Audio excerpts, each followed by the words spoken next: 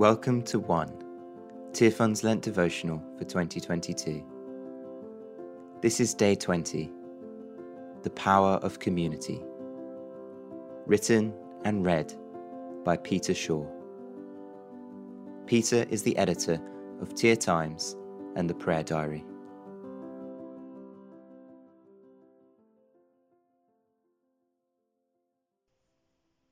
How good and pleasant it is when God's people live together in unity.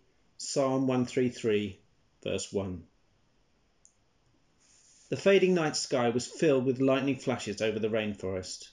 We were sat out eating delicious donuts cooked over an open fire.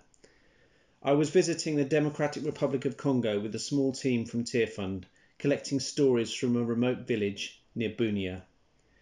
It had been a difficult journey up a sharp hill.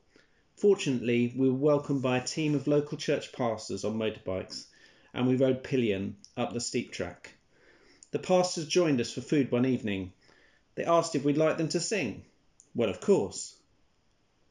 As they sang their beautiful Congolese worship songs, the sky sparked and heaven opened.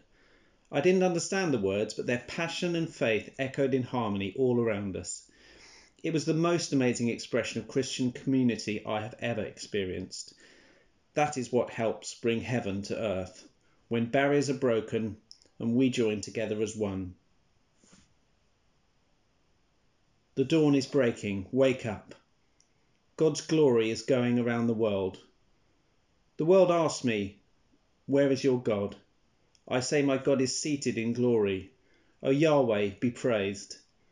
Let me magnify him, for he is my strength.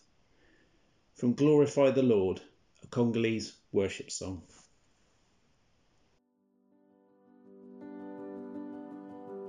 Thank you for listening. Check back tomorrow for your next devotion.